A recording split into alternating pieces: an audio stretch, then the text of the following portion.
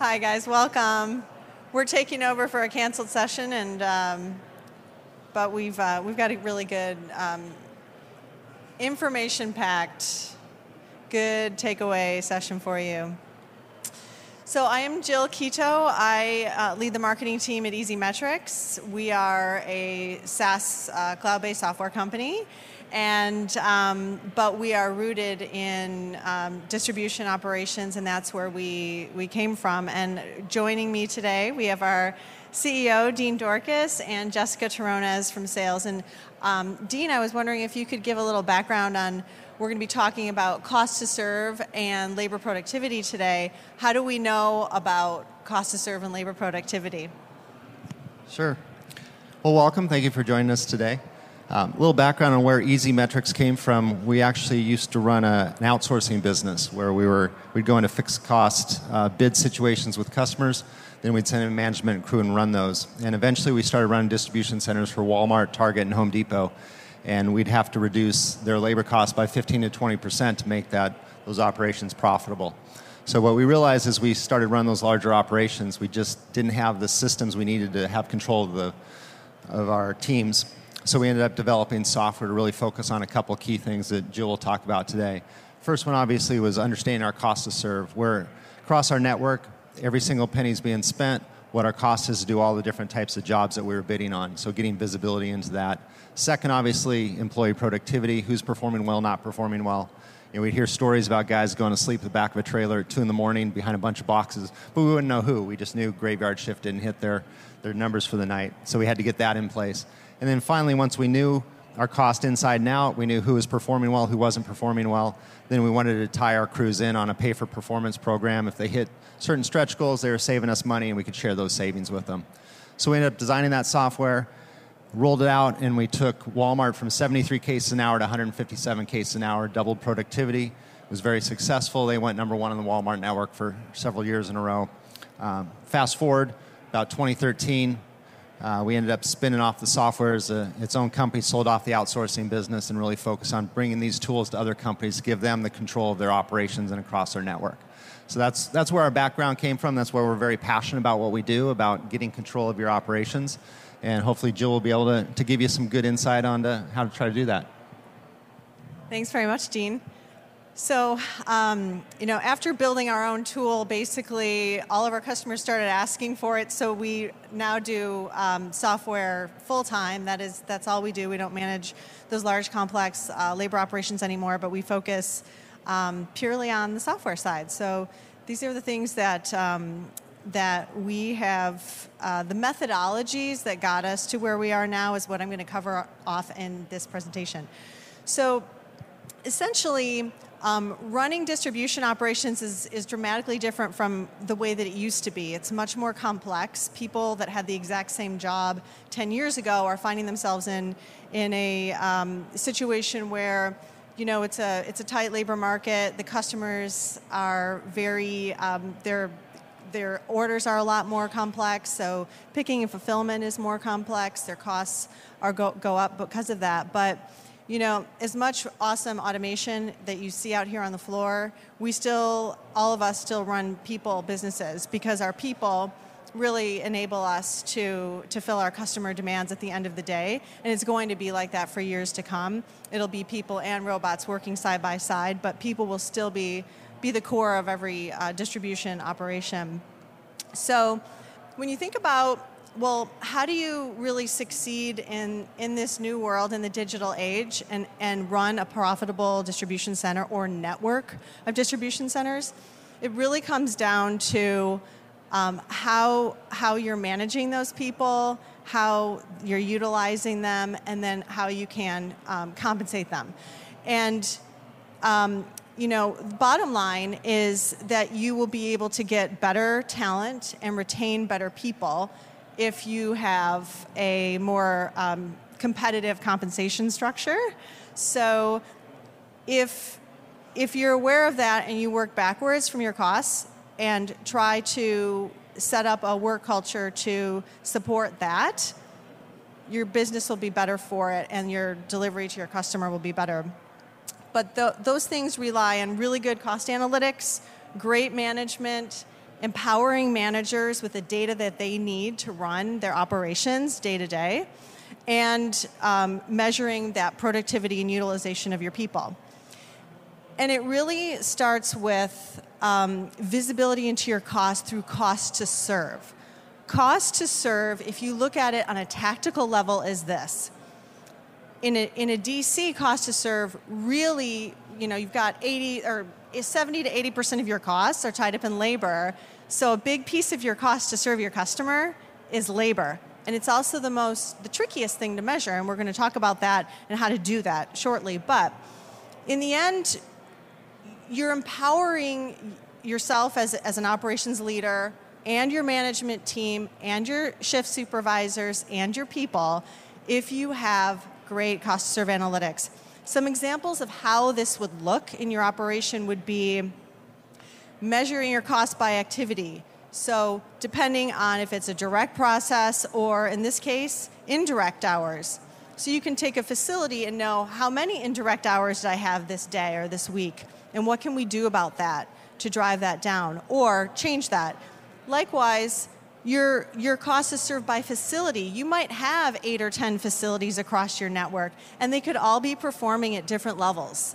It's great to know which facilities are hitting their productivity goals, which ones have some struggles. Maybe there's lots of missing time or indirect time, and what that actually is costing your business. Because as soon as you put that dollar amount on there, you have a quantifiable metric that you can actually do something about. Cost by process. Like, let's say you want to look at your picking. What is it costing to do that? You can drill with cost to serve all the way down into the employee level to see, okay, what is our cost per unit for picking for this particular process? Or by this particular employee, what's our cost per unit? If we have someone that is productive, what does that look like? Likewise, by customer, 3PLs in particular, it's really important to know how much it's costing to serve each of your customers, because they all have different requirements.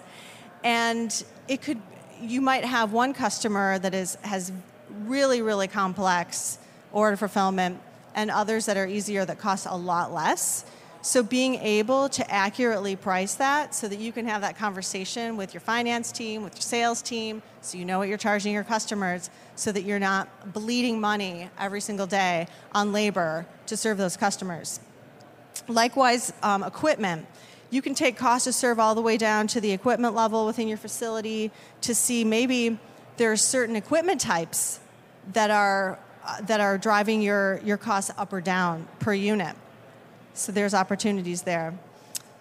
And employee productivity, it really stems from knowing your cost to serve and and understanding your costs across all those verticals that I just mentioned.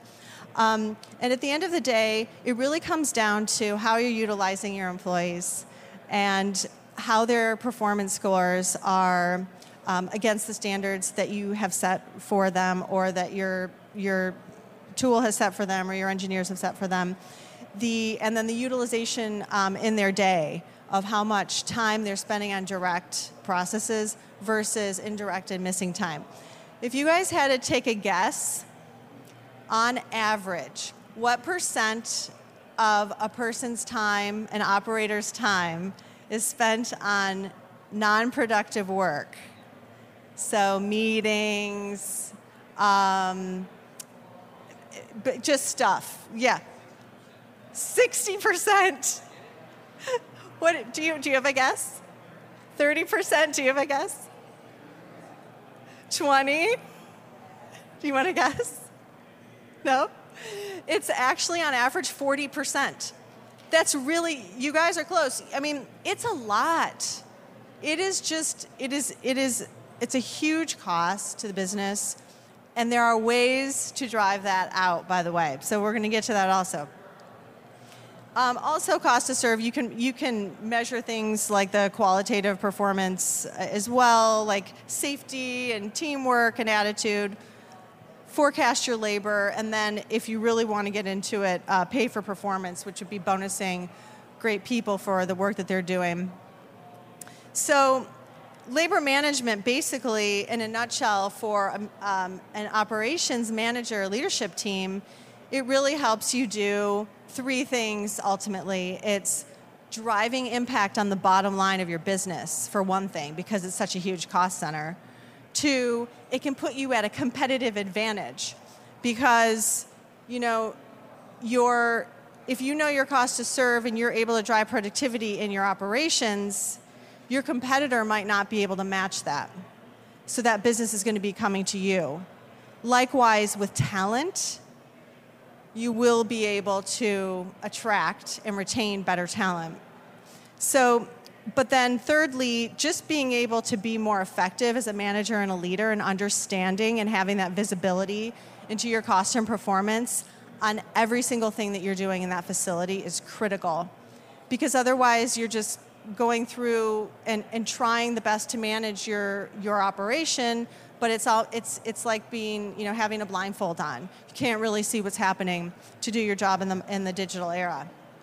So the things that you can do if you decide to go down the labor management route is to, is the end result could be improving your employee engagement, knowing your costs back and forth by process, employee, facility, customer, product type even.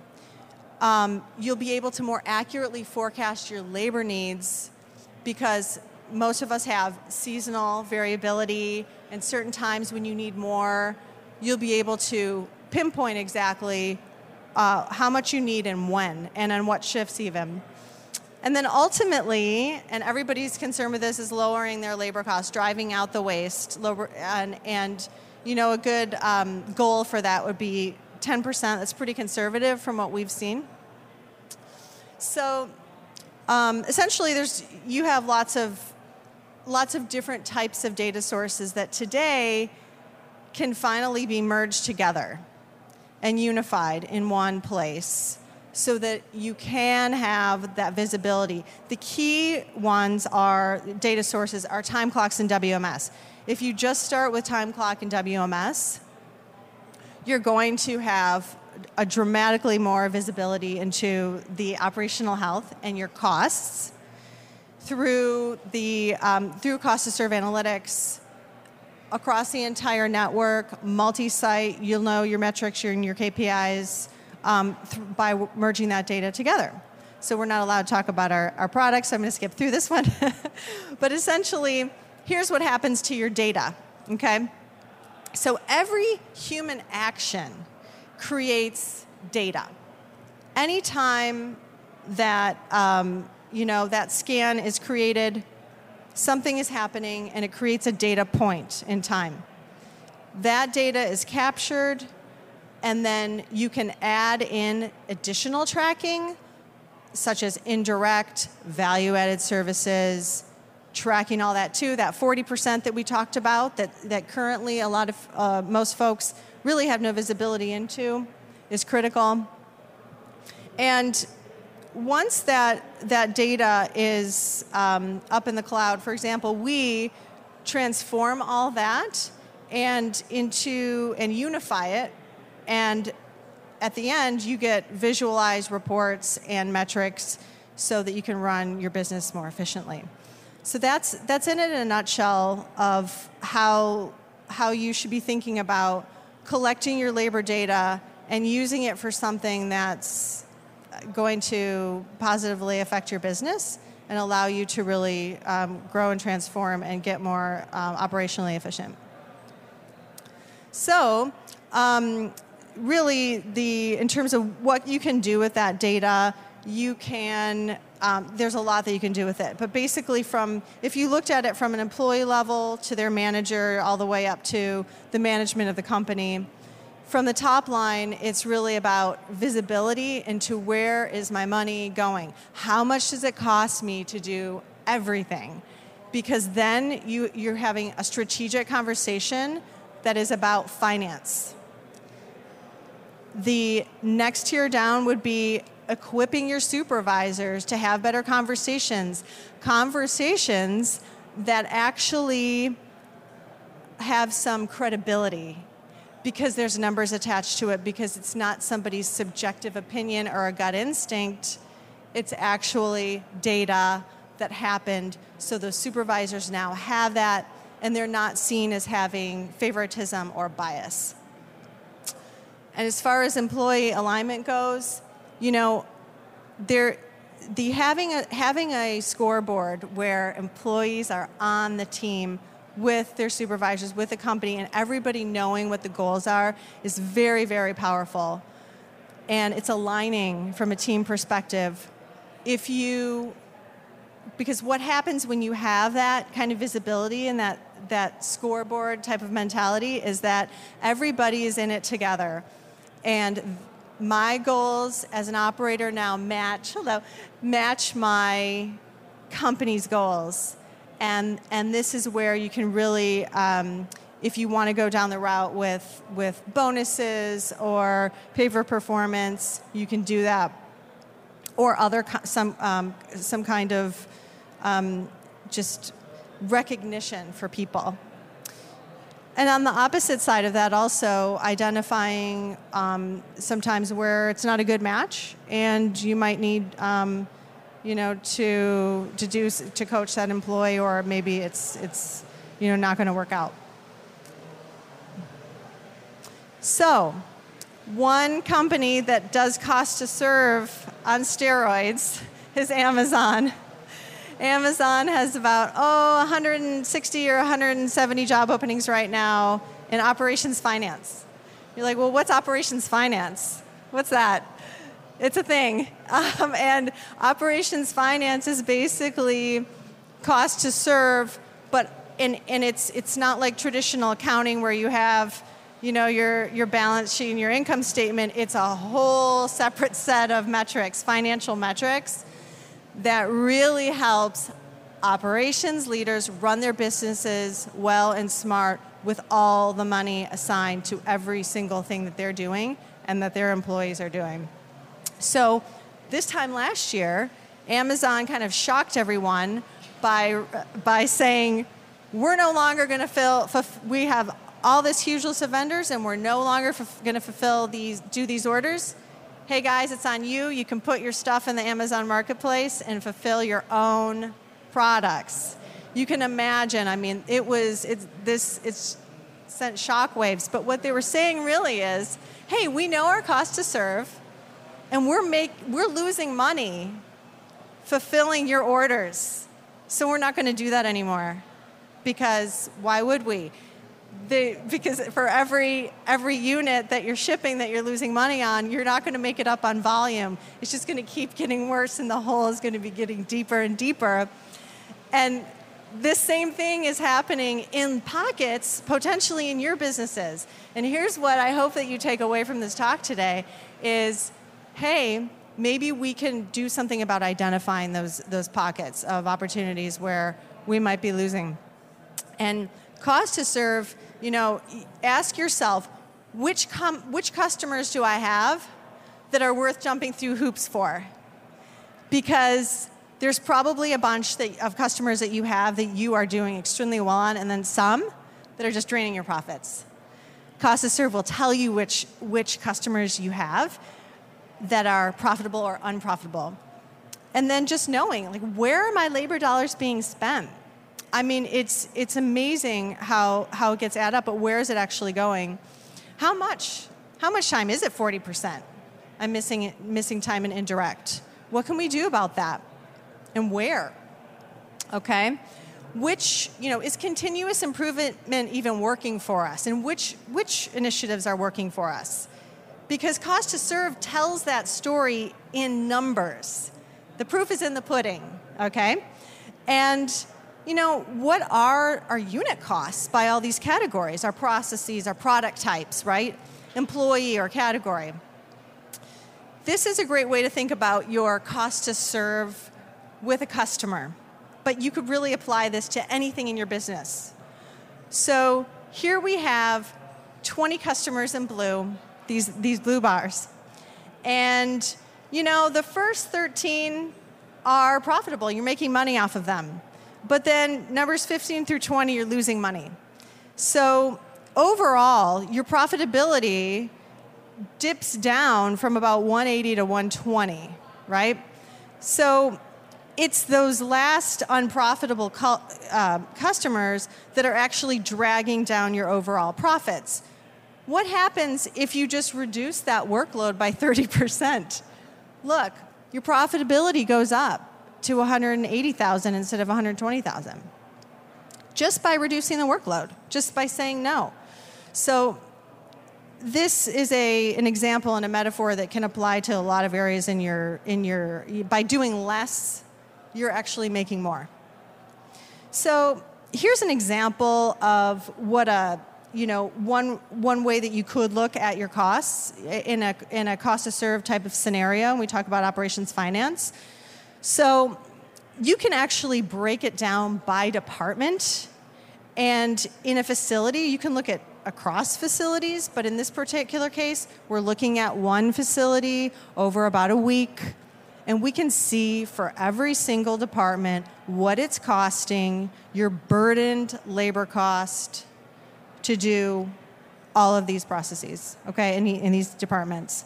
You can look at it by, you can look at the same thing by customer, you can look at the same thing by equipment type. So you get this is an example. So it used to be, and certainly when we first started and we were working, as Dean was saying, in those large operations and running those big DCs for Walmart and Home Depot, et cetera, that you could, with a stopwatch, just create labor standards, right? Industrial engineers do it all the time, and they have for years. You could sit and watch a process with a stopwatch and see what does productivity look like. Now, because of the order and picking variability is off the charts, it's kind of impossible to use that method anymore because the standards change so quickly and they become obsolete, and that's very, very expensive when you're talking about engineering hours. The silver lining, though, is that machine learning can do this now in about 5 minutes. So your productivity scores can be recalibrated at any time, depending on if your process changed, your equipment type changes, or maybe you reorganize things in your facility. But spreadsheets can't do it. It really has to be done by a software tool.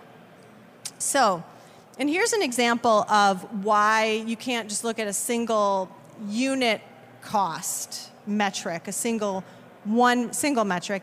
You need multiple metrics, right? So in this example, you've got Jenny and Nick, and Jenny's moving 30 units per hour, and Nick is moving 10, and it might look like, oh, well, Jenny's far more productive than Nick. But in actuality, maybe she's got all the easy picks, and he's got all the hard picks, and actually he's crushing it. So what are you going to say to... You're not going to penalize him or say, hey, why aren't you more productive today? Or even as a facility manager, well, why aren't you guys doing as well as this other facility? Well, we have harder situation, a harder customer requirement. Cost to serve will expose all that for you and show that in the numbers. So we talked a little bit about the workflow. But if you can visualize an operator's workday and kind of figure out, okay, here are all the touch points in a person's day, and how you can really weave that together with data across missing time, direct, everything, just so you know where your costs are. So here's the other critical thing is that I want you to think about and take away. When people talk about labor productivity, it doesn't guarantee cost savings because of that 40% that we talked about. Because let's say that you have 1,000 labor hours in your facility for a given time, but 600 of that was on scam processes and the other 400 was on missing and indirect. And let's say you worked really, really, really hard and you have productivity scores and your people are just crushing it, and you get 20% better on your productivity, and now you're only 500 hours on direct process. Woo-woo, that's great. But why are my costs the same? because all of those extra hours are seeping into, it's like a sieve. They just seep right into missing and indirect. So you can get in front of that and anticipate that by knowing your numbers, your cost to serve, and measuring it every day and having the reporting, the visibility. So if you had a facility with 100 employees, let's say, what could you do? What are like the top 3 metrics that you could be focusing on to improve things? So as we talked about, it's really the missing time, indirect, and productivity scores, right? All of that ties into cost to serve. But if you were to reclaim 15 minutes per day of missing time, okay, just right there, you're going to save $143,000. If you just started tracking that and did nothing after this presentation but just started looking at that, you're saving $143,000. Next, indirect. If you start tracking indirect, you could start reallocating that indirect time into other activities, saving you another $138,000, okay? Increasing productivity and having the team visibility and accountability and alignment and all that stuff, scoreboards, productivity improvements, right? For a total annual savings for a 100 employee facility, this is just one facility of about $500,000. So think about those numbers and think about what that could mean for you in your operation. And those are the 3 big things, is that productivity, missing time, and direct. Thank you so much for your time today. Dean and Jessica are here for Q&A. Appreciate you showing up, and please reach out, contact us. We'd love to hear from you. If anyone has questions, are there any questions? Yeah? No? No questions? Well, come on up and chat with us. If we're here, our booth is right over here across the hall. And we would love to chat with you more if you'd like to hear, if you'd like more insights maybe about your own unique operations. So, yeah. Thanks very much, everybody.